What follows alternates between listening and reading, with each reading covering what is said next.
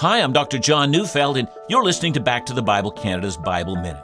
Galatians 6 verse 1 says, "Brothers, if anyone is caught in any transgression, you who are spiritual should restore him in a spirit of gentleness. Keep watch on yourself, lest you too be tempted." You know, when Paul speaks of those who are spiritual, the phrase means those of the Spirit. Those who are led by the Spirit need to pray for and get involved in the lives of those who are failing and falling. We are to do it with a spirit of gentleness, not with a harsh spirit of judgment and condemnation. You know, sin is never a slight matter before God. It's wrong to interpret compassion as holy indifference.